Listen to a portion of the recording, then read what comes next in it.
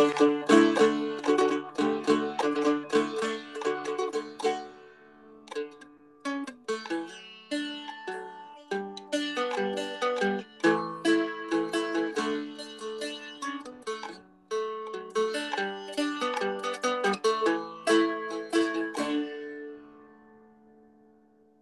good evening.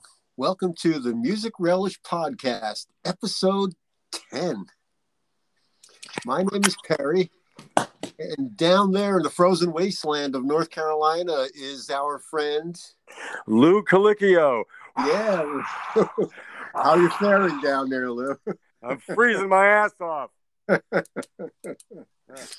I think we've got a good show tonight. Lou, you came up with this topic of rock and roll movies and rock and roll documentaries. Jukebox musicals. What? Yeah, jukebox musicals. And and when did the K become a T in jukebox? When did the what? It's jukebox, right? It's jukebox, but everyone says jukebox. Oh, no, yeah. Or not juice box. Yeah. Like the old proverbial juice box hero. So, but there's a couple of categories that don't count, right? We're not talking about, like, say, Joaquin Phoenix playing Johnny Cash, which he did great. Yeah. Oh, sure. Or we're Gary not Busey talking about biopics or anything like that. Right. Gary Busey as Buddy Holly, as great as his portrayal was, although considered inaccurate in some ways. Yeah, that doesn't count. These are just things where I think if they're impactful, one of the ones I have on my little list here is that, it was considered culturally significant by, the National Film Registry and things. So things that were influential. I mean, there's some drama type things in there, but I think if they make you think rock, I mean, but like I said, but like a biopic of the Beatles, like Backbeat, we're not including that. Right. But Hard Day's Night and Help would be included. Absolutely. Okay. Yeah. So do you want to get the ball rolling, Lou? Yeah, sure. I mean, now some of these things go back early. I mean, there's one, 1955 was the Blackboard Jungle. It was a drama. It had a young Sidney Poitier portraying a music student in an integrated high school. It was a pretty influential movie at the time, but they used they like a rock and roll soundtrack as a part of ways not to promote rock, but just to bring the awareness of the youth into it. So I think they that was what, the late 50s. That was 1955. Glenn Ford was in it. Vic Morrow was cast as a punk. Wow. But what they used there, they used "Rock Around the Clock" by Bill Haley and the Comets. It was in the soundtrack, so that kind of brought rock, music and the rebellion of rock and roll into it. Just like that, the Brando motorcycle movie was the Wild Bunch or the Wild Ones or whatever. Yeah. Yeah, it was considered, rebellious. The teens were rising up type of thing. But that was early on. But that was sowing the seeds for future rock movies and the awareness of rock and roll as a medium to be used in a movie. So what's your first pick for this category? Oh, that was Blackboard Jungle, 1955. Oh, okay. Yeah. So that's the one I mentioned. So that was just, it wasn't, I wouldn't call it a rock and roll movie, but I think it raised the awareness and helped, capitalize on what was then a kind of a youth movement too, with Elvis and all that pelvis shaking stuff. You know? But the documentaries count also. Yeah. And if it's valid, but hey, we may stray into other little areas here, but no biopics. Okay. Got it. No biopics. So do you want me to go with one? Yeah, man. Hit me. I've got one. I really enjoy it. It's the Rolling Stones Rock and Roll Circus. Yeah. Great movie. You're right. It was a movie. It was, I don't know what you want to call it. I mean, it was a DVD. It was a concert. It was a concert idea. They were promoting, I think, Beggar's Banquet. Yeah. But also, I mean, it was, it was a circus. They had little circus acts and things like that. Yep. But I remember Jethro Tull. Now, some of them were pre-recorded, some were live, right? And some, like Jethro Tull, was not live. They were doing. They were miming. They were doing a lip sync. Yeah, but Tony Iommi was the guitar player. Yeah, right. Yeah, he was playing a white Stratocaster, I think it was. I don't think he was really a member of Jethro Tull, but I think just like Mick Jagger, Keith was the bass player in the Dirty Mac. You know, he was just Right. Well, this was there. 1968. There might not have been a Black Sabbath in 1968. Yeah. Right. Who knows? I don't know. You would know Right. better on that one. Well, that. But that was. Do you know who? Do you know who directed that? No. Michael Lindsay Hogg, who directed. Oh, really? Yeah. Wow. Oh, and so so I remember also seeing who was the blues player that was on there? Taj Mahal. Taj Mahal. Yep. Yeah. The great Taj Mahal. Yeah. I had the pleasure of seeing him play when I worked at the Bottom Line that summer of 1985. He was one of the better acts I saw that summer. Well, Jesse Ed Davis was gone by then, right? I don't know. Yeah. Probably. He may have died by then, but Jesse Ed Davis was on guitar.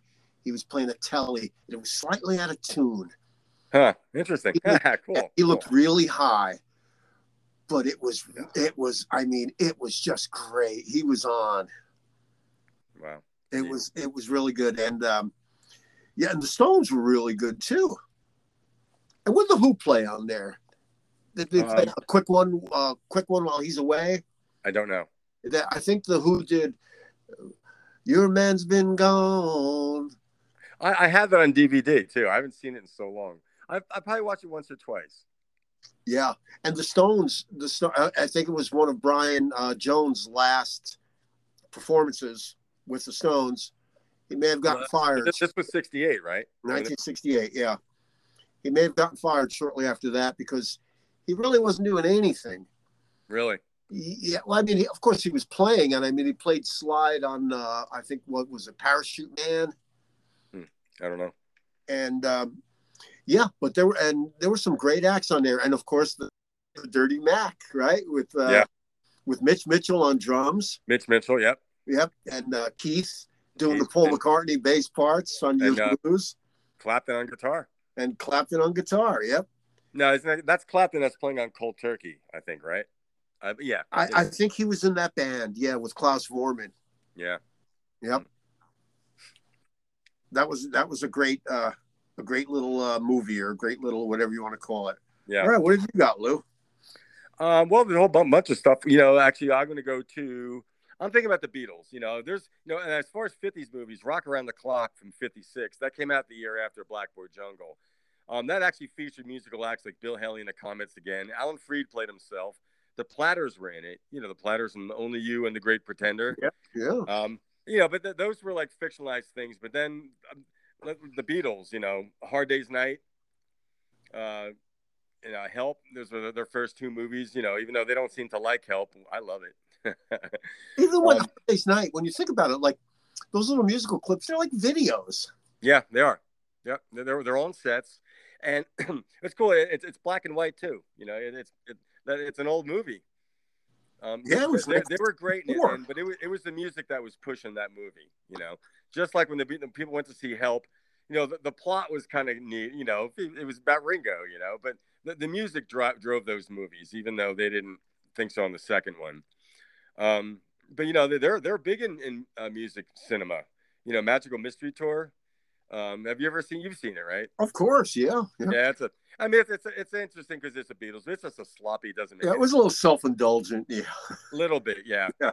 But that's right after Brian Epstein died, and that's when Lennon basically thought they were finished, and McCartney started leading the way on that. But that Yellow Submarine in '68, which is cute, Absolutely, very cute. Yeah.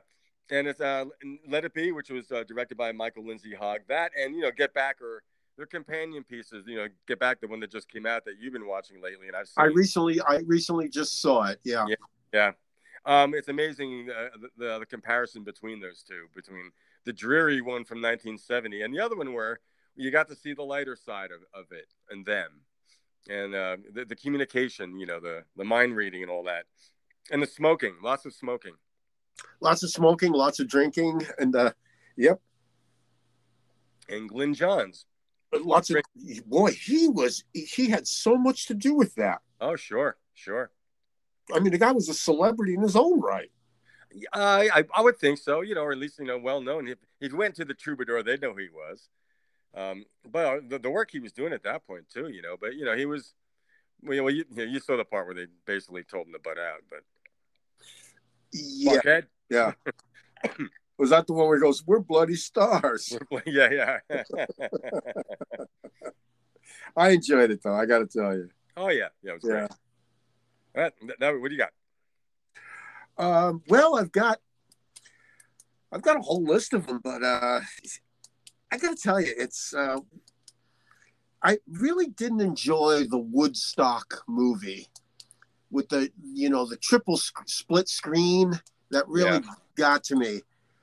But I mean, Santana was great. there are some great performances on it. Yeah, Sly and the Family Stone were really good. Yeah. But the way it was shot, I don't know. I guess there was just so much footage. They really had to do that, I suppose. I've seen it. Yeah, that's the kind of movies like I like them, but I'm kind of weird with concert movies. Like I've got to be really enthralled, But I've seen a lot of it. I'm more intrigued by what was omitted. But Martin Scorsese was one of the editors on that. I think that's where he. So that was when that came out. The movie came out in 1970, but The movie came out. Yeah, it was time. filmed in '69, but the movie finally came out in '70. Yeah. He ended up going in that route too. Scorsese, is we'll probably talk about tonight too. Yeah, well, he did a movie with the Stones, right? He filmed the Stones. Did he? Wow. Yeah. At a theater, like our theater in New York City. Yeah. And you know what's cool about these concert movies like Monterey Pop and Woodstock and even the Festival Express? There's some of the same performers were on all of these. Like, even some of these lesser knowns like Country Joe and the Fish, Canned Heat. They were on, I think, every one. But yeah. Well, Monterey Pop was 1967. The movie came out in '68. Well, now what's interesting is that the director of Monterey Pop and the two Dylan documentaries is D.A. Pennebaker. Yeah. Pennebaker. But so he was chronicling all that stuff, But Monterey Pop, I mean, there's some interesting stuff in there, Scott McKenzie. I remember seeing David Crosby, I think. Well, there's a shock, right? David Crosby at a music festival. At a festival in the late '60s. Yeah. Was he going on a tear, or was that Stephen Stills in Woodstock? I think I remember. Wasn't someone? Was it? I think it was Stephen Stills. Went on a rant, didn't he? Well, I know in Woodstock, Neil Young did not want. He thought it was the silliest thing of having these cameras on stage, really roaming around. So you'll notice in the film, it was Crosby, Stills, Nash and Young, but they omitted Neil Young. Right. So you can actually tell. You can hear the edit when whoever does the introduction says Crosby, Stills, Nash, and they cut it because Neil Young did not want to be filmed. He thought it was like just the silly, and I agree with him. Like, what are these guys roaming around the stage with the cameras for? Come on. That would come years later with The Last Waltz. A couple of years later. Yeah. Yep. But I think that they're important for the just for the amount of artistry that was there. And the names that were involved, Lou Adler is one of the producers with John Phillips of Monterey Pop. Some of the cool acts like Hugh Masekela, the South African trumpeter. There. It's got to be one of Otis Redding's last performances because he died in '67 and in December, and this thing, Rabbi Shankar played. That's pretty cool. Yeah. What was Otis Redding? A plane crash? Yeah. With one survivor. The trumpeter of the Bar-Kays. Oh yeah, that's right. You went into that a couple of weeks back. Yeah. I think one of our first few podcasts, I mentioned just the fact that you're the sole survivor story. Wow. Yeah. So have you got one? Now? Yeah. I'm thinking of a couple of things. I'm thinking of the Bob Dylan. A couple of pair things, also both by D.A. Pennebaker. Don't Look Back from '67. Yeah. That was the first '65 electric tour. Yep. And I like that stuff. There's some great footage, and Eat the Document it's a companion piece. It was a '66 tour of the UK with the Hawks. minus Levon, which I would have loved to have seen Yeah, Levon. it was Mickey Jones, I think, on drum. Yeah, All Mickey right. Jones, who he was Johnny Rivers' drummer at the time as well. Yeah, and an actor too. Oh, okay, really? Yeah, he was in Sling Blade, I believe, too. Was he? He was in Sling Blade. Think so. Yeah. What did he play? He played one of the musicians. I think he was like, "There's something wrong with you, man. No, wow, that's pretty This cool. isn't right, man." I think that was Mickey Jones. Oh, interesting. Okay, all right. You know what? I'll research that. I think I'm right though. Okay. Yeah, and Dylan, like No Direction Home, also. Yeah. Well, Yeah. and Scorsese's done a couple too recently in 2005 and excuse me, recently. But yeah, I like seeing like Walk Around with the Hawks. Richard Manuel, he's ingesting something, offering people, men money for their girlfriends and stuff in England or France, wherever they were. And they were getting, of course, and we all know that he was getting booed. They were getting booed everywhere. Oh yeah. They were getting pelted, and someone calls out Judas, and Dylan says, "You're wrong. You're wrong." Yeah. And like, so he said, and like even Robbie Robertson said, when they started booing, we played louder and harder. And the footage is great. Some of the versions of those songs are great. A Ballad of a Thin Man, and they were such an edgy band to be privileged to be able to see them back then. And I don't think I would have booed. I mean, I like folk music, but it's rock and roll. That was just rock and roll. They were playing rock and roll, man. Yeah, oh yeah. Well, that's Dylan's first evolution from folk, and that was the band that he used. I mean, that is the band are a whole other story, and they're also getting mentioned tonight, obviously. The thing I love about Bob Dylan is, I've seen documentaries on him and I've read his book, and he evolves. His singing evolves. Yeah, he changes the way he sings every couple of records or something. Sure. He's done the plummy country voice of Nashville Skyline, but he also did that album he did with Mark Knopfler. Was it the album Saved? You got to you're gonna have to serve somebody. His voice, he can make it more resonant and and not like that caricature that he was asked to do on We Are the World, right? I saw, right. They wanted, I saw that little documentary too, where they wanted Dylan to go. They wanted him to do the old Dylan, like, come on, they want to be a clown. They're asking him to impersonate himself, right? Good Lord! And for charity, he kind of did it.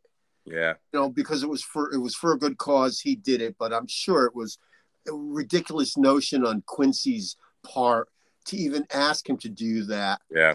Or even ask him to do it like that.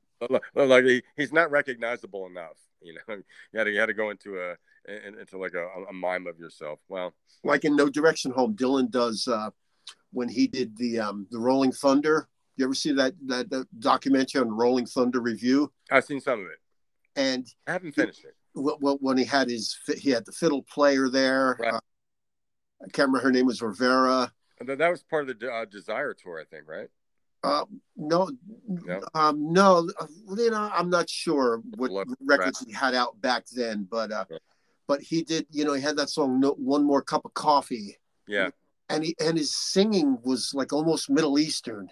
He's doing like a chanting thing. Yeah, he was doing these certain like vocal inflections that were very Eastern. Yes, and so that's what I really admire about Bob Dylan, is that he vocally he evolves. He changes the way he sings, which is, to me, it's a great thing. Yeah. Well, don't try to nail the guy down. It's never been done. Right. He can never be, once upon a time, like that's gone. That was that was a lifetime ago. Right. And when we change to another format at some point, he's Bob Dylan, that we've been saying, him and other people we can consider iconic, that they're so standalone that they'll get mentioned as not part of anything other than what they are themselves. The icons. Yep, absolutely. Yeah. All right, I've got one. I've got two. I'm going to compare one or two, and they were both for charity. One of them was called Live Aid. The American one was called Live Aid. Right. and the UK one was called Band Aid. Remember that Yeah. with they each had a song. They each had a hit song. Yeah. We are the world. We Are the World, which was, I don't know, man. I just thought Yeah, like, that was Michael Jackson and Quincy Jones, yeah, and yeah. do they know it's Christmas? And Band Aid had Do they know it's Christmas time? right, which was I like that one It's better. a I think better song. it's Yeah, more melodic yeah. and I think that was Bob Geldof and Midge Ure from Ultravox. I think you're right. Yep. Yeah. And of course, everyone participated from Bono to Paul Young, the late Paul Young, unfortunately. There's two Paul Youngs that are English singers, right? Yeah, I don't know. I'm Well, talking about one who was popular back then. he had a hit every time you go. Yeah, yeah. Did he die? I think he did. Yeah. Oh, okay. You know, unless there's two of them, maybe he's alive and well. And they're both. And you, like you said, maybe there's two Paul Youngs and it's the other one. So I best hold my tongue. And I'll not mention that anymore because I'm not sure. That's a shame. But the Band-Aid one, I really liked it. You know, the American one. I mean, Live Aid was this huge show, like at a couple of football stadiums, right? One of them was in Philadelphia. They did too. Well, I think it was at Wembley, and then I think it was in Philadelphia. Was the American one. And Phil Collins did both. He took the Concorde. He flew the Concorde. He grew a beard in the process. and then he played with Led Zeppelin, and also had Tony Thompson on drums, and didn't quite. You know, apparently, I want to go back and see it again, the video, but you know, there were some things on rock and roll that just weren't what they were supposed to be, as legend has it. But now Live Aid was a concert, was a movie. Now the British version, that was just a video, and you know that was a song. It wasn't like a rock movie that I was. Well, there was a documentary behind it. Okay. Yeah. But Live Aid, I mean, Queen did that. That apparently that was like a great Queen performance. They tore the house down or something. Wow. Led Zeppelin, I didn't think sounded that good. No. I remember I was watching. I remember his home that day. I watched some of it on television, Live Aid. But I'm trying to remember what I saw. I saw the Phil Collins. That was a big deal. Him flying over on the Concorde. Yeah. And then we saw there was the Bowie Jagger video of dancing in the streets. Oh, that was part of it, really? Yeah, that was a feature, a little added feature in it. But this is a little aside, Rue. But once I stopped watching some of it, and then I found that movie Failsafe, that a nuclear apocalyptic drama from the early '60s that whose inspirations made it into the lyrics of one of our songs. Oh, which one? Nuclear Holiday? Yes. A Dream of Matador? Yes. Hello, Buck. How's your Russian today? Well, I've got a bootleg version of that. Maybe we'll play it on the radio show. Cool. Yeah, that'll be on Music Relish Radio. Absolutely. Soon to be coming Music Relish Radio. Music Relish Radio. Yep. All right. Now, do you have another one? No. I picked two. So you go ahead. You roll with it. Now this one is it's a different kind of entry because it's a drama of sorts, but it is a comedy horror story take on the Phantom of the Opera, the Picture of Dorian Gray and Faust, but it is the Phantom of the Paradise. Ooh, Paul Williams. Paul Williams is in it and also did the score for it. It's from 1974. Directed by Brian De Palma, very well known. I think he directed the first Carrie, I think. But it stars Paul Williams, William Finley, and Jessica Harper. She was in My Favorite Year. I know. I love that movie. Yeah. The great Jessica Harper. She played Casey Downey. Yeah. Casey. So it's kind of it's like a rock opera. It's basically a story where, Paul Williams is the unscrupulous music producer, and this William Finley is the songwriter that strikes the Faustian bargain. He sells his soul for that moment of stardom of course it goes wrong. He gets screwed, and he gets his revenge as his character called the Phantom of the Opera. You know who Daft Punk were? They just broke up. Oh wow, okay. They were a duo, and they used to Nobody knew what they looked like because they used to wear like robot helmets. Yeah. And they love Paul Williams. Paul Williams loves them, and that movie was one of their favorite movies. Oh, really? Cool. Yeah. Yep. It was critically panned. Which means it's great. Yeah, well, of course. But the thing is, I remember seeing it either the local theater in Keensburg, New Jersey, or in a drive-in where it was campy, but it was entertaining, and there was for 13 years old, there was frontal nudity in it. It was saucy. But it was a fun movie, but it's become a cult classic because, in retrospect, it's just a fun movie, and it also predates Rocky Horror Picture Show, which came out a year later. I just like some of the lines in it. Whoever tries dies. But Paul Williams is great in it. Yeah. But absolutely. Yeah, and so anyone, if you hear this, if you ever get a chance to see that movie, go see it. Check it out. Sit down and watch it. You'll enjoy it. It's a lot of fun. With Paul Williams. Great Paul Williams. Yeah, Paul Williams. By the way. William Finley as Winslow. He was Winslow. And Jessica Harper. It's got an 86% rating on Rotten Tomatoes. I think when we did our songwriting thing, we haven't spoken of Paul Williams yet as a songwriter, so we'll have to get into him too, because he wrote some great ones. He wrote a lot of them, but he wrote some really super hits. Oh yeah, if you like the Carpenters, he's got one in there that's just gonna it already broke your heart. I've got another one. You ready? What's up? Hail, hail, rock and roll. Oh shit! That's the Chuck Berry. That's the Keith Richards directed. Chuck Berry one. Yep. And I didn't think about that one. I didn't ever enter my consciousness. That band was so good. Who's in the band? Keith Richards. Steve Jordan. Steve Jordan on drums. Sure. Why not? Robert Cray, who also played guitar. Okay. And the bass player, I'm sorry, I can't remember his name, but he was great. Okay. And of course, who was Chuck Berry's piano player? He was there. Johnny Johnson or oh wow, he was there. Jimmy Johnson, is it? Yeah. Yep. Wow. He was there. Yeah. And the guy that co-wrote some of those songs.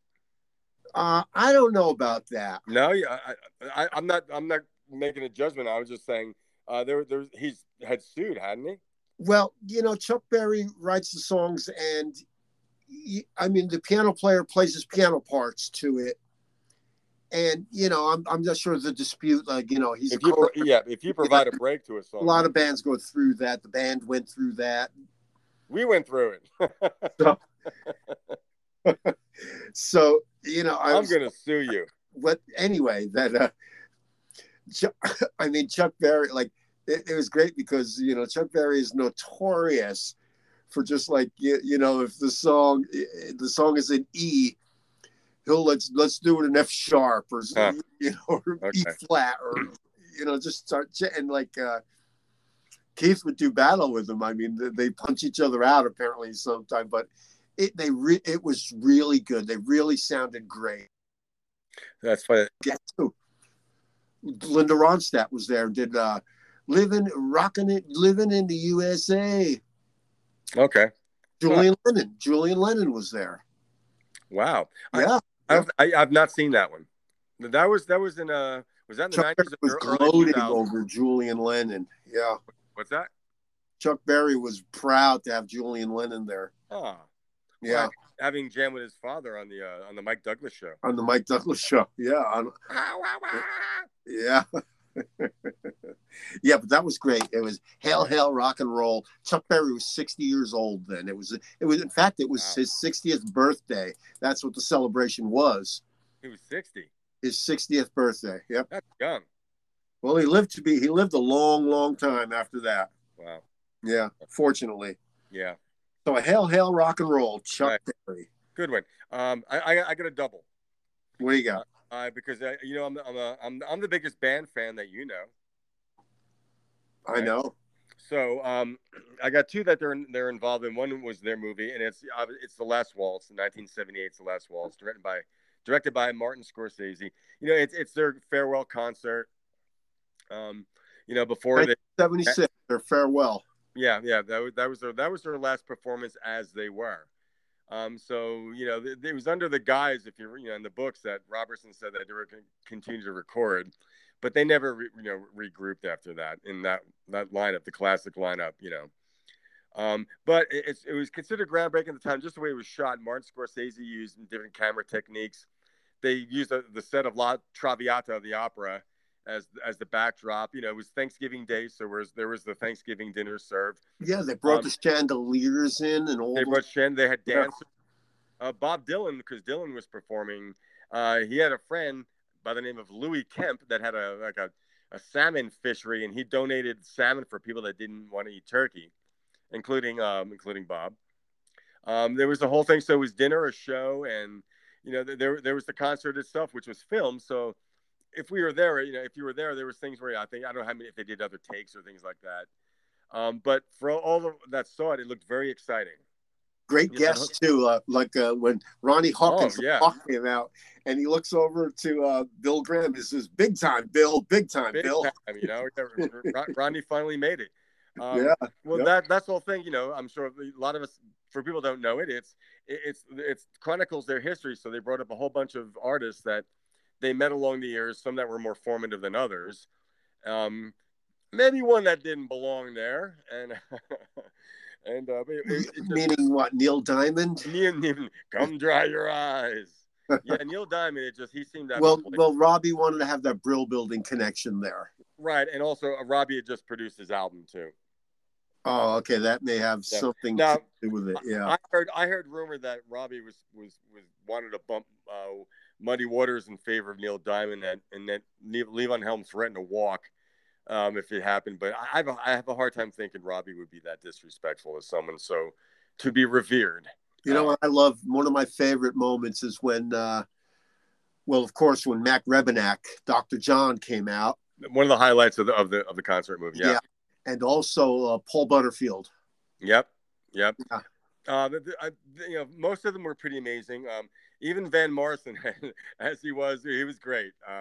The low points for me are what I think the critics mentioned too. The Joni Mitchell and Neil Young kind of didn't do much for the show to me. Well, now I've heard, I've looked, and they say you could see some white powder on Neil Young's nose. Yeah, when he came out, and I think they played Helpless. Yeah. And Levon Helms' book, he talks about it. It was a big coke booger. Because you could tell by the way, I've never done coke, but apparently his jaw was moving in a strange fashion. He was kind of chewing his back teeth area, but yeah. In the Levon book, they mentioned because in editing and how the technology back then, he goes, they invented, they called like the rolling booger mat, like MATT. They got most of it out apparently. But that was also part of the times too. It was 1976 and LA, it was everywhere. It's in all the lore. Yeah. I also love the Staple Singers. That's they're amazing. Studio segment, right? Well, yeah, what they did. So after the main concert, they did some studio stuff with the Staples doing the wait, and also Evangeline with Emmylou Harris. Emmylou, yeah. Fantastic stuff. They're an amazing band. I just repeated myself. I'm gonna go get the papers. No, that's my deal. Also... but that was a great movie, great documentary. The interviews are great too, because there's some charming stuff there. Richard Manuel lying on the couch mentioning those funny psychedelic band names. Like what were they going to call themselves? What great stories, like the Jack Ruby connection. Yeah. The Skylight Lounge or something. Stealing bologna, stuffing bologna in our jackets. And what was their other? They had another documentary. So Last Waltz, but that's considered one of the best rock and roll cinematic movies. I agree with that. I'll watch that thing anytime. Yeah. I got it. So this next one is the Festival Express. It's around. Actually, it was earlier than that. It's from a 1970 train tour that went across Canada. That was directed by a guy named Bob Smeaton, but I think it was released in 2003 as a documentary. It's the band. It's Delaney and Bonnie, the Grateful Dead, Janis Joplin, Buddy Guy, the Flying Burrito Brothers. I forgot about that. What was this? Oh yeah, yeah. Well, The they went. Festival Express. That's right. They did a train tour. Yeah. Yep. The Festivus Express.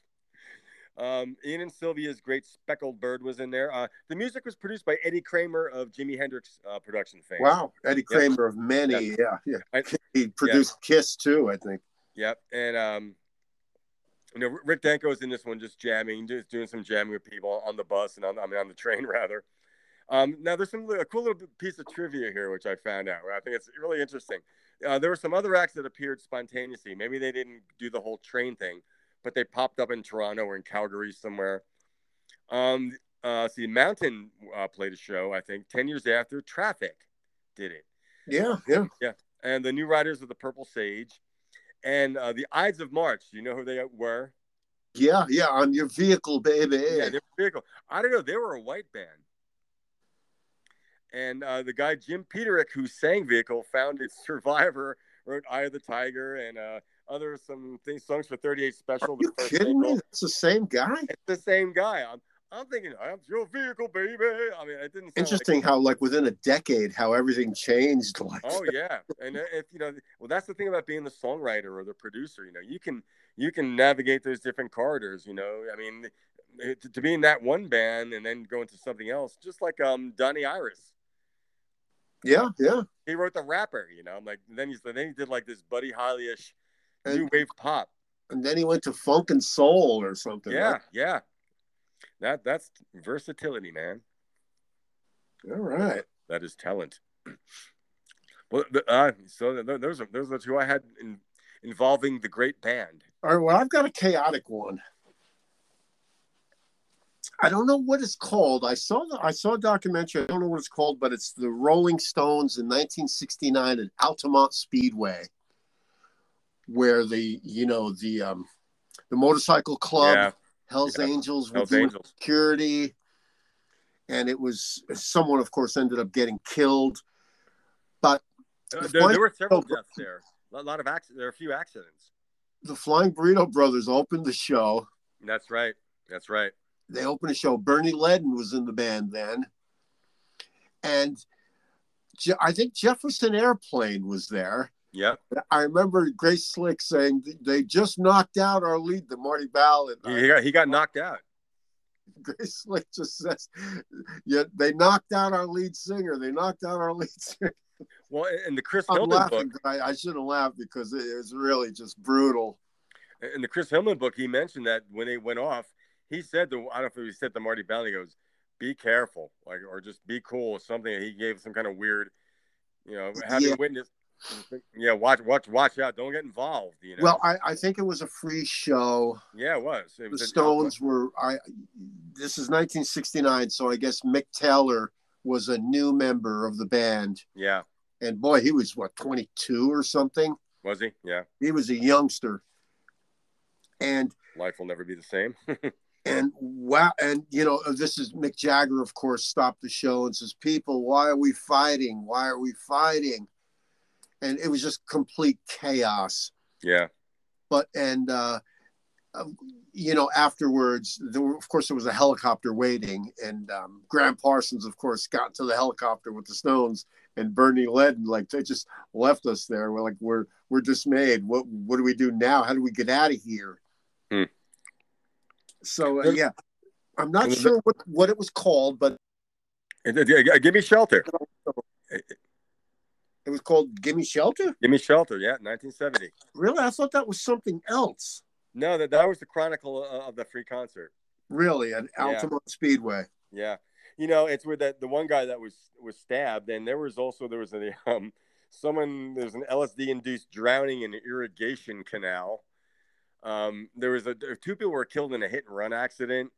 Maybe he's driving through a field but it was a violent end to the decade, put it that way. After a few months before a whole weekend of peace and love, right? Right. Well, that was considered also one of the precursors to the end of the whole summer of love hippie movement. That and the Manson murders that same summer. The whole thing was just the dirtiness. Just like when George Harrison went to Haight-Ashbury in '67, was horrified at what he saw. He was scared. Yeah. He was scared. Yeah, he was expecting peace and love and flower children, and there were people who were strung out and showing up off buses and saying, "Hey, this Yeah. thing In what fact, it." he's the one who invited Hell's Angels to drop by Apple if you're ever in London, Yeah, and they did. and I got And a great Blue Oyster Cult. they couldn't get rid of them. They couldn't get rid of them. Wow. Blue Oyster Cult had a song called "This Ain't the Summer of Love." This ain't the Garden of Eden. There ain't no angels above, and things ain't what they used to be. And this ain't the summer of love. Have you got another one, Lou? um, I was gonna mention Ultima. There are things like some movies like rock movies like The Wall. Um, the Pink Floyd's The Wall in '82. I never saw it. I saw animation clips, and it just didn't get me. Now Bob Geldof is in that one, and things like the movie Heavy Metal. Do you remember that one? I do. That was Don Felder. No, Don Felder had a song in it. But that's another one. Like Scott Mitter was mentioning, he goes, "You're going to mention the movie Heavy Metal." I'm like, I don't know too much about it. I've seen it. Blue Oyster Cult have a song in it. It was all animated, correct? Yes, it was. Yes, it was. Well, if Sotmitter, Yes, it was. Yes, it Sotmitter was. Singh recommends it, I'm going to check it out. Yeah, I mean, it was. Well, I mean, I've heard of it. I just never had the opportunity to see it. Yeah. We talked about Monterey Pop, but we didn't talk about Woodstock. To that We much. did. I did. We that's right. But some of the acts were on there were fun, like Shana and I were on there. Yeah, Shana. Yep. Or John Sebastian Santana first got known there. The band in Woodstock were not in the movie. Just like Sweetwater. Who was the Credence was there. You heard the Credence story, right? The Grateful Dead. They went on. Credence went on after the Grateful Dead. Wow. And so everyone was asleep when Credence came on. Passed out. And John Fogerty tells the story about there's one guy, half a mile back, waving, holding a lighter, and he's like, "I played for that guy." Right. Wow. Very cool. Because after the so-called infamous Dead set, everybody was crashed out. Well, was their set considered good or just? I don't know, because it never made the record and it didn't make the movie. So, don't know. Yeah. Sly and the Family Stone. Sly and the Family Stone were great. Yep. Yeah. Blood, Sweat, and Tears were not in the movie. The band weren't in the movie because Albert Grossman wouldn't let him. He didn't want. He was trying to limit any exposure to the band. So actually, that would have been the third rock and roll movie that they would have been in, but they were not. Weren't the Who there? Yeah. Oh, definitely. Yep. See, my next pick was gonna be The Kids Are All Right. Great movie. By the Who, yeah. By the Who. The Ew. Yeah. And boy, they were crazy. Yeah. Now, do you know who directed it? Don't tell me Michael Lindsay Hawk. No. Or D.A. Pennebaker. It was a guy named Jeff Stein. He was a fan. He wasn't a filmmaker in this. There was problems making the movie, but he loved them so much that it worked. The guy didn't know how to make movies. He was just he was an enthusiastic fan. But the Who also owned a film studio too. Did they? They owned their own Pie Studios.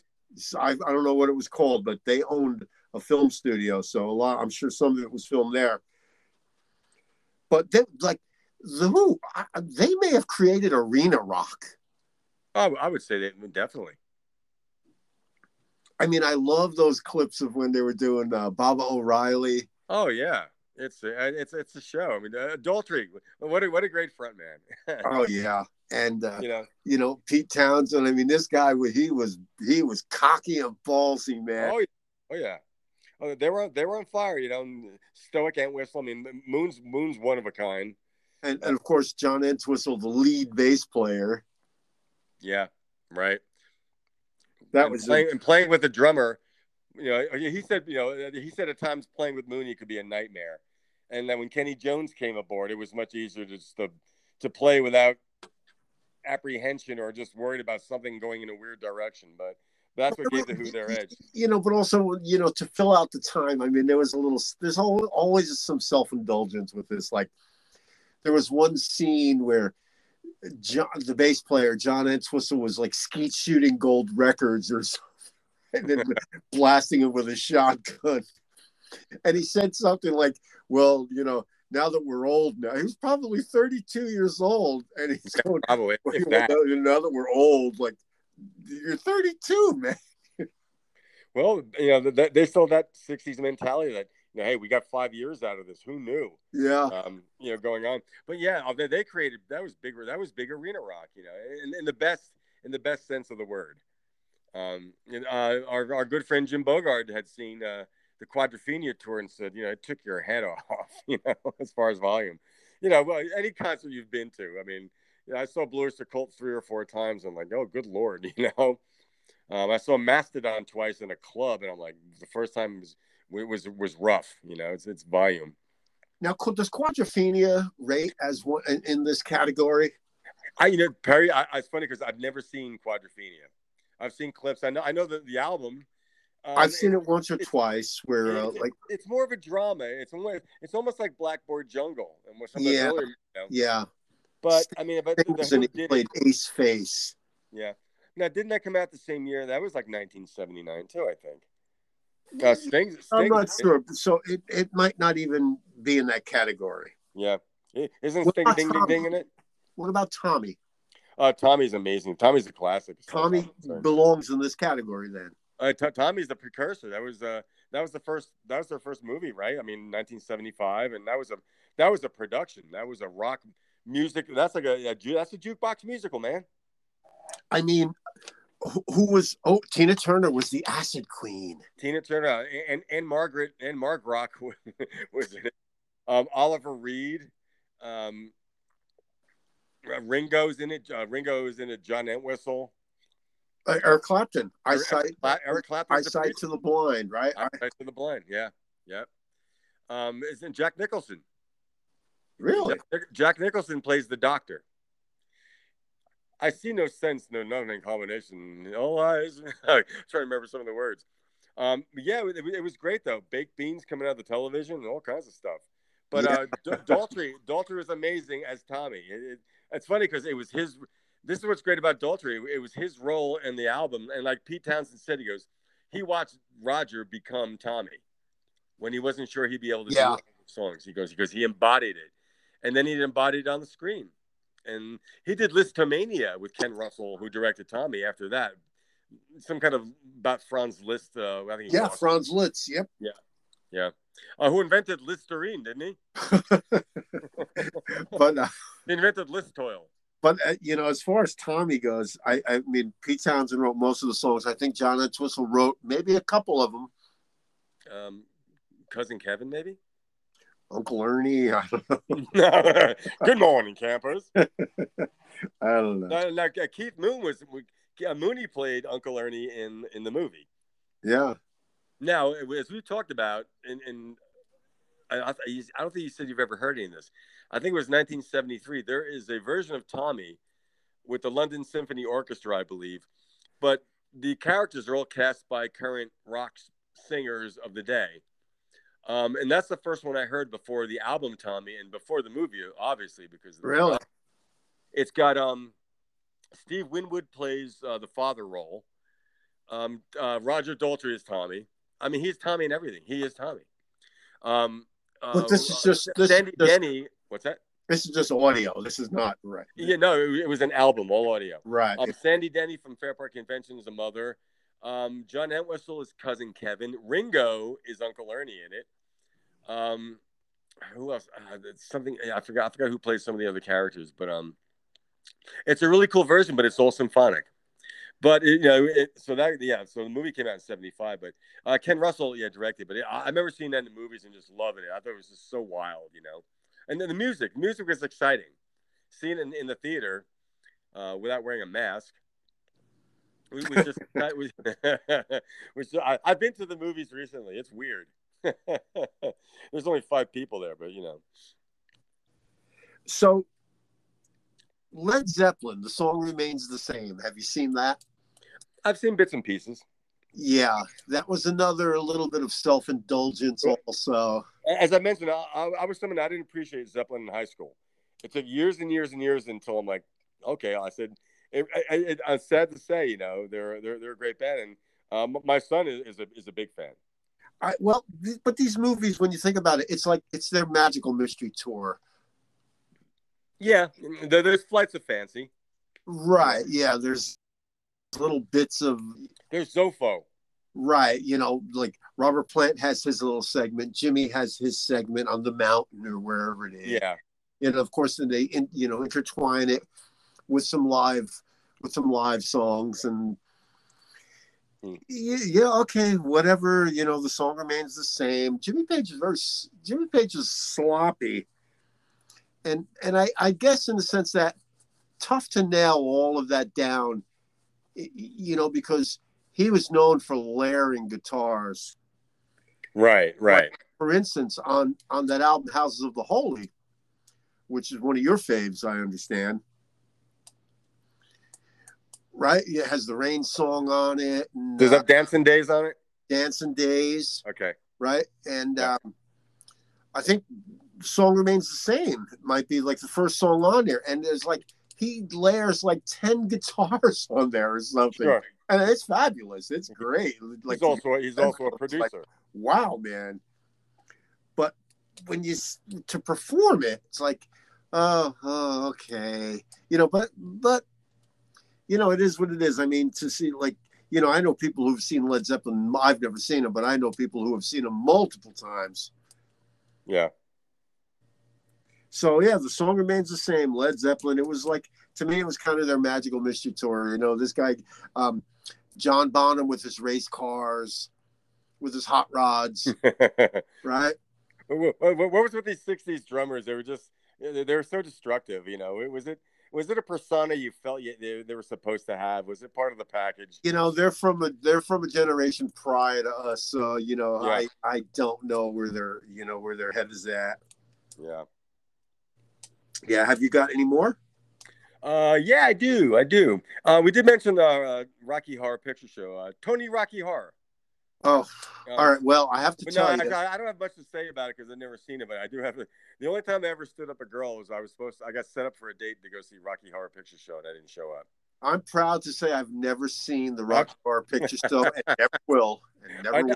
I don't care about it. I really don't care. I think the Phantom of the Paradise. Tim Curry was, he was a great singer, and he did a song called Sweet Transvestite or something. Oh, yeah. But also like Phantom of the Paradise, this one also was critically lambasted or whatever it was called. But it's a cult classic. Susan Sarandon's in it and Barry Bostwick.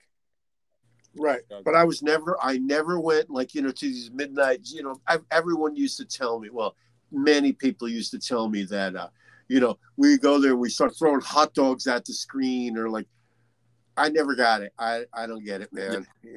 I'd like to propose a toast. A toast. Okay. But that wasn't my pick though. That was just an aside. But my pick is I think this is I think it's the Citizen Kane of all mockumentaries, if you will, and this is Spinal Tap. Yeah, does that count? Is that you're damn right it counts. It has to. Just it's just so great. It has spawned music. It has to be mentioned. It would be remiss. We would be beyond remiss to not mention this is Spinal. Now, there's also many others, and if some of our listeners, because we got 25 now, so Tom Spallone, Mark Smith, Steve Thorns, if you guys got any ones that we missed, feel free to email us at musicrelishpodcast@gmail.com. Yeah. Did I say that right? In fact, you were talking about the Spinal Tap guys this morning. Before I went to work, I was watching the Folksmen. A Mighty Wind, it's called. I love that movie. So do I. It's the thing about Spinal Tap, it was made in 1984. Rob Reiner directed it, and he wrote it. I guess the other guys, I don't even know if like Christopher Guest and Michael McKean, if they all wrote it together or not. As everyone knows, it's a mockumentary about a fictitious band, an English hard rock band called Spinal Tap. Christopher Guest plays Nigel Tufnell. Michael McKean's David St. Hubbins, and Harry Shearer is Derek Balls. That's just so funny in and of itself. I forgot who they said Christopher Guest's character was modeled after. Oh, really? I heard it. You know, I'll think if I think of it, I'll interject Um, with it. to me, if I was to pick a band that they would remind me of, it would be almost like Deep Purple. Keep talking for a minute, Lou. I have to go get a bottle of water. And when I say I Sure. get a bottle of water, I mean I'm going to get a can of Go beer. get a And bottle of when I water. get a can of beer, I mean I'll be right back. All right, he'll be right back. So I'm just going to blather on for a bit, you know, and I'm just going to engage in some, well, shameless self promotion. No, but Spinal Tap is a movie that every time you see it, it's still funny. The writing is just so amazing. It is the way it lampoons a band that is just so up their asses about themselves in such funny and such hysterical ways. Um, and they have no clue. They have no clue as to how bad they are. um, and what I like about, not to mention just some of the songs, but some of the cameos. My favorite is the late great Bruno Kirby Jr. Yeah. As the limo driver, Tommy Pichetta. Just going on about Sinatra to these guys, and they roll the window up on them. Because Yes. when you loved and lost like Frank, I tell you, he was there with you, you know. Ed Begley Jr. as John Stumpy Peppies. I think he was the first drummer. Well, Maybe these I are the do. players that they in all of Christopher Guest's movies. He has this cast, this this ensemble cast. They're an ensemble, you know. Yeah. Whether it's Catherine O'Hara and Eugene Levy, and but did you know Danny? Interestingly, though, in A Mighty Wind, Eugene Levy and Kent, they really did the singing. Right, of course they did. Yeah. Did you know Danny Korchmar is in Spinal Tap? No. He plays a character called Ronnie Pudding. I don't know who he is. Cooch is in there, huh? Cooch is in there. I mean, Fran Drescher, of course. She was Bobby Fleckman. Dana Carvey was the mime waiter. Yeah, Paul Schaefer's in there somewhere, right? Yep. Russ Kunkel. Wow. He was Eric Stumpy Joe Giles, the drummer. I think he exploded. He might have exploded. Fred Willard, obviously. Apparently, Steven Tyler didn't see the humor in it. According to, who's that? Brad Whitford? Was he the rhythm guitar player? Yeah. Yep. But I read where Aerosmith had the Rock in a Hard Place album. It had Stonehenge on the cover of it. Oh, you remember when the Stonehenge came and they got the dimensions wrong? Like somebody wrote 18 inches instead of 18 feet. Yeah. Now, so apparently when Sting did his first solo tour with the Dream of the Blue Turtles album, Bring on the Night. That's another great. I didn't even think of that. I love that movie, Sting's Bring on the Night. It was a chronicle of his first solo tour with his jazzy band. I gotta tell you, I saw Sting's jazzy band at Radio City Music Hall, and Omar Hakim was the drummer, and Bernard Kirkland. And I gotta tell you, Branford Marsalis. The sound was phenomenal. I mean, in a place that's designed for sound. First off, it was great. It was really good. You saw them live? Yeah, saw Sting at Radio City Music Hall. Yep.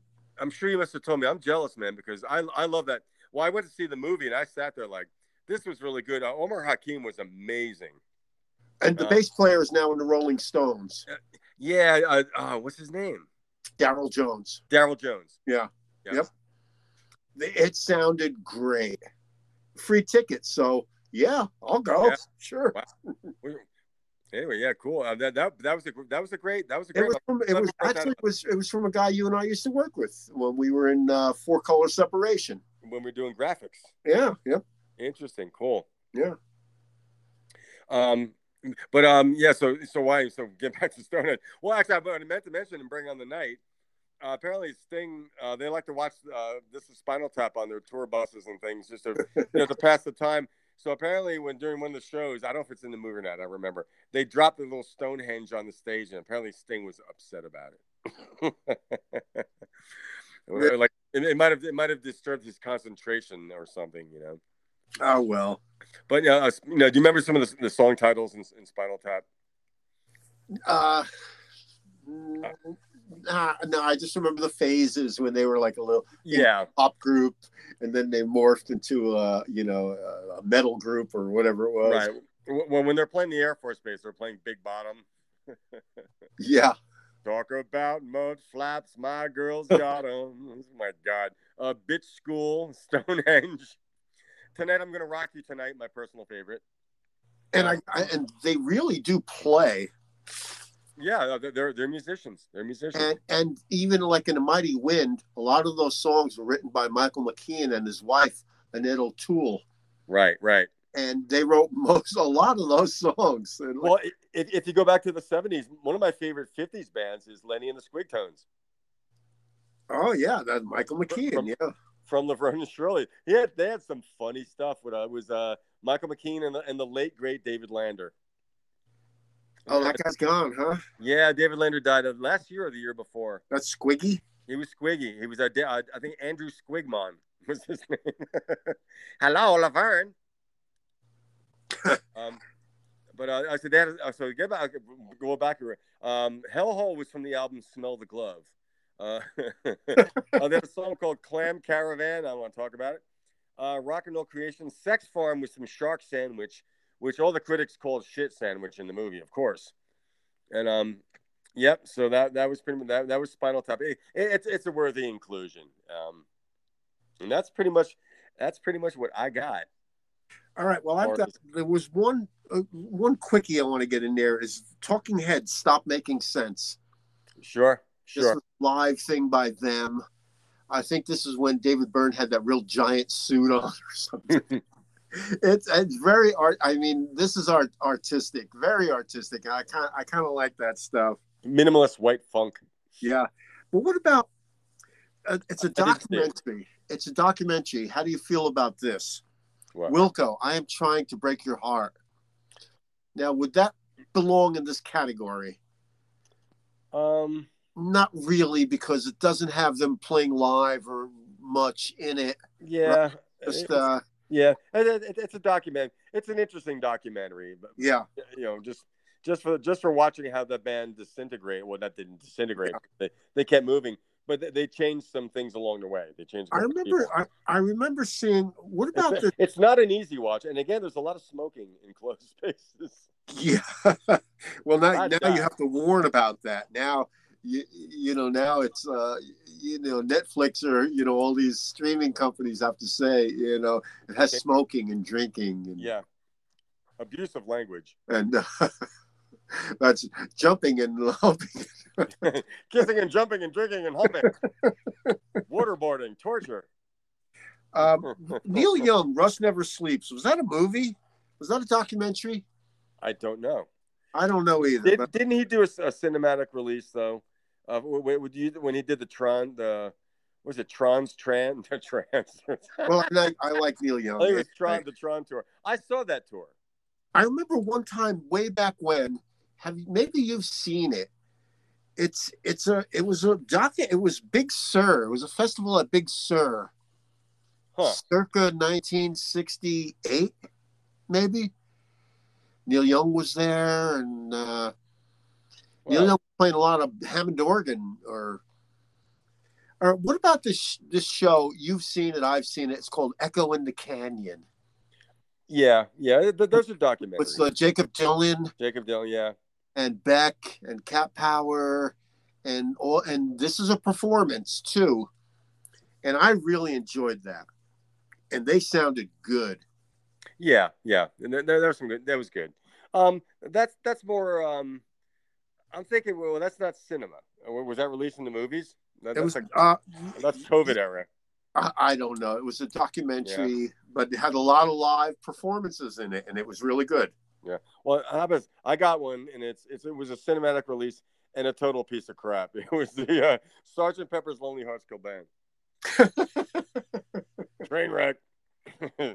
When trains collide, buildings collapse in slow motion, fires break out. This was the Bee Gees and Peter Frampton, right? Yeah, it was the Peter Frampton as Billy. This is when Peter Frampton was a golden god.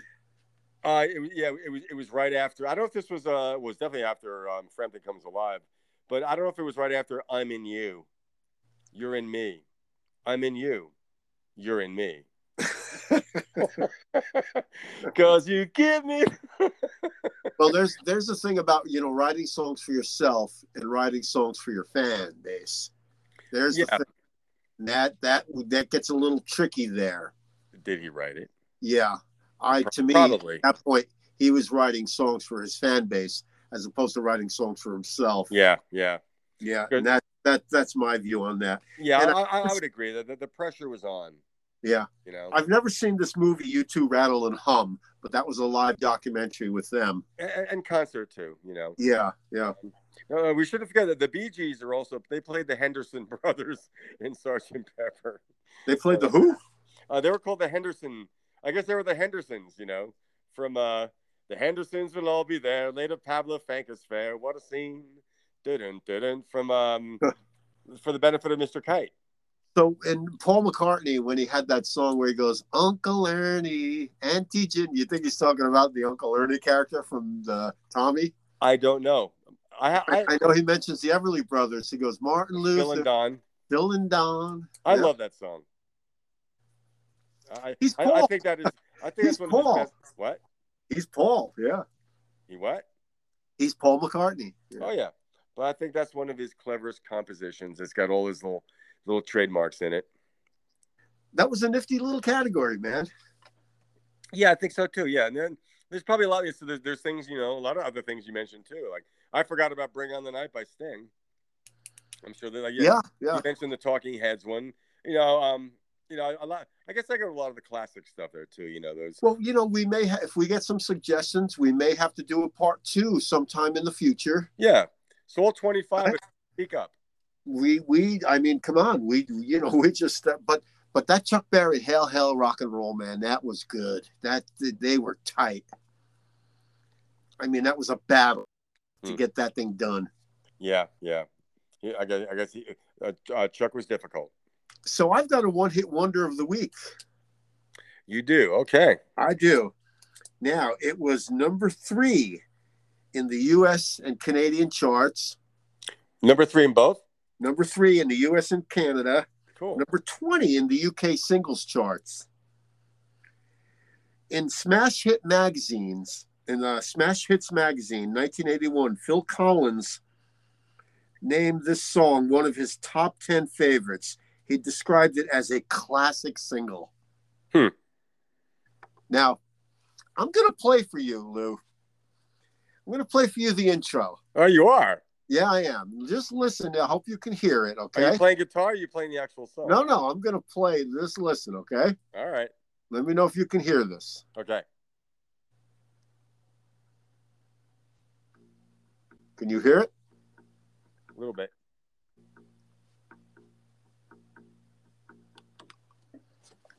You can't hear it very well? I can't hear it at all. All right, look. I think I know what it is, though. I'll move this in closer. Hold on. Wait, I can tell you. Wait. I want you to guess, but let me give you this.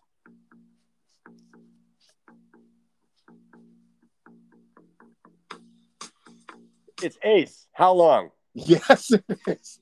Yes, it is. I had it the first time. Can you hear it? Yes, I can. You're going to get sued. So now, this song, Ace, this is Paul Carrack wrote it. Paul Carrack, yes. Paul Carrack wrote it. Now, most people think that it's a song about infidelity. Correct. But it's not. It's not.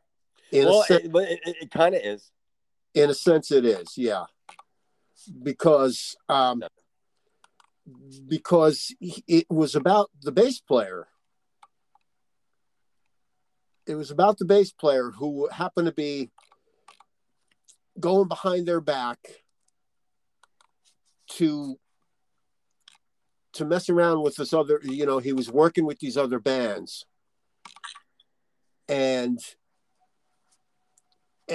that's really what it was about. And, when he has the line, like, your friends with their fancy persuasion, it's, he's talking to the bass player who was working with these other groups called Quiver. And so he's talking about their management, the friends with their fancy persuasion. Yeah. And things like that. And you were never intending on Leaving our scene in this way. Yeah, yep, How long has this been absolutely. going on? How long has this been going on? Right. So, you know, but the guitar solo and the nifty little guitar It's a great solo, guitar solo. the guy's name was Phil Harris, Okay. who played the guitar solo. But so the bassist, his name was Terry Comer. His nickname was Tex. He had been secretly working with the Sutherland brothers and the group called Quiver. And so when he has the line, the friends with their fancy persuasion, it's in reference to the management of the Sutherland brothers and Quiver. Okay. Wow. So yeah, but Paul Carrack wrote the song, and I want to get to that nifty little guitar solo. All right. Sure. I just want to see if I can get up to that, because it was a nifty little thing.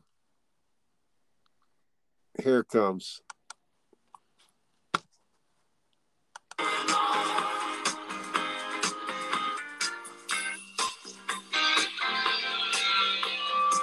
Can you hear it? Yeah.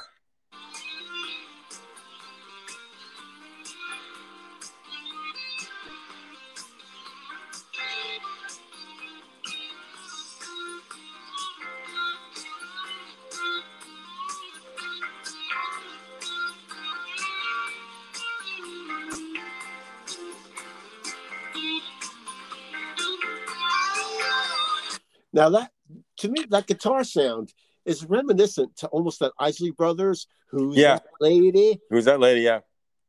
Now I know that, like, the Isley Brothers song, that was one of the first, like, guitar synthesizer songs. So I'd like to find out how he got that sound. Oh, we got that. It's probably not that complicated, I bet. Yeah, but that was a nifty little solo for that song. But it was their only charting hit, and I mean, in the UK it only reached number 20. Wow. But it was number 3 in the U.S.? It was number 3 in the U.S. and Canada. Okay. I believe that. When I saw Nick Lowe, and Paul Carrack was the keyboard player. Right. And Martin Belmont was the guitar player. And of course, wherever Paul Carrack goes, he plays this song. So I actually saw him play it. And it's really good. And, you know, this guy has been around, this Paul Carrack. He replaced Jules Holland in Squeeze. Yeah, well, he sang Tempted. He sang Tempted by the Fruit of Another. Yep. He was also the singer, and one of the singers with another guy named Paul Young. I think it was Paul Young, and Mike and the Mechanics. He sang Silent Running. Yeah, yep. He's a great singer. There's some documentaries about him. There's one on the BBC called "The Man with the Golden Voice." Yeah, because he really is a good. Someone wrote an review about him. They called him a poor man's Phil Collins. So I thought that was pretty bad at the time. Because he's a very talented musician. He plays with Clapton. I think he said that. He does a cover of a Bruce Springsteen song called "If I Should Fall Behind, Wait for Me." That's really, really pretty. But yeah, also now I think Ace, that song is considered yacht rock. Well, I think it was classified as soft rock. Well, sure, but I consider it a yacht rock song. It's mid-70s. It's kind of laid back. You know, it's not hard. But one thing I noticed on that guitar solo, the drummer goes to quarter notes on the bell of the cymbal. If you ever see a live version, the beginning, listen to the hi-hat. He's doing it with one hand. It's like 30-second notes or something. It's amazingly fast how he did it with one hand. I can't hum it out; it would sound ridiculous. But it was a great song. Yeah. Rod Stewart covered it in 1981. No kidding. Yeah, and it charted in the top. Is it the flip 50 side of Infatuation? In the UK singles chart, it was in the US Billboard Top 100, number 26 in Ireland. And it was covered by Bobby Womack, by Barbara Mandrell. Bobby Womack, interesting. Bobby Womack covered it, yep. You want to talk about Bobby Womack? Wow, I don't know. Why? Folks, we're going off the cuff here. Well, Bobby Womack is he's a soul songwriter, performer. Yeah. Do you know the early Stones song, the Stones cover? I think it's "This Will Be the Last Time," maybe. But they covered one of his songs early on, and something like that. I don't know if that was a song, but Bobby Womack married Sam Cooke's widow shortly after Sam Cooke's murder. And Really? yeah, and what happened was Sam Cooke and his wife had a daughter. He ended up having an affair with a teenage daughter and marrying her after he divorced the mother. And just he was shunned from the community. But he's a songwriter. He's written a lot of songs. Well, When I hear, he wrote that Stone song. yeah, It's all over now. It's all, that's the one. It's all Yeah. over now. Yep. I used to love her. Okay. But you know, he's written for other things. His stuff I hear, when I hear it, it doesn't grab me. It sounds like he's trying to sound like every type of soul music ever made at one time. Whereas like Sam Cooke was singular, you know, the Stones were singular, but his, I'm not saying it's not talent there, but the backstory was kind of weird because, you know, I was you read about Sam Cooke, and I've seen some documentaries where some people think his murder was a conspiracy. And I'm going to say, I don't see it. I have a hard time seeing that one as a conspiracy. You know, even though it was at the height of the civil rights, but he was beloved by white America, you know, but Boy, we really went off the rails there. Huh? we went off the rails there. Well, I think we covered the music thing now. We're just doing what we do, you know, just talking about music and talking about the relishment of music. Yep. So, so I'm spent as far as categories go, Lou. Yeah, man. And the one hit wonder, Paul Carrack and Ace. Hey, Ace. Yeah, that guy, he's a great career, and he's still around. He's a journeyman. You know, he's you know, like I said, as a keyboard player, you know, he's known more as a singer too, but he plays guitar as well. But yeah, great musician. I mean, when you heard "Tempted," that was probably a number one. I bet that might be Squeeze's biggest. That was one of their biggest hits. Yeah. And I think that was from what's the name of that record? Like East Side Story. I think Elvis Costello produced some of that, I believe, or maybe with Nick Lowe too. But I think because Elvis Costello's on Tempted. You know, Party Sings. Yeah. And wishing I could sell. Yeah. No, wasn't he on Black Coffee in Bed? Yeah. Yes, he was. Yeah. Yep. Squeeze. Yeah, we'll have to talk about them one day. They're a great pop group. That was another band that was supposed to be the next Beatles. That was after the Knack, I think. The Knack were in '79. They were supposed to be the next Beatles. They even different than Tilbrook were going to be the Lennon and McCartney. Yeah, different. Yep, they were. I had all those Squeeze records, Argy Bargy and Cool for Cats. It's Cool for Cats. Yeah. Neat. But do you want to play an outro, Lou? I think it's outro time. Yeah, so let's just say that this is Music Relish Podcast, and anyone can reach us at gmail.com. Yeah. Right? Right. And, so we've got some future episodes, and we hope to see you in another week or so. And what have you got for us, Lou? A nice little outro? That's a little acoustic number. Well, good night, everyone.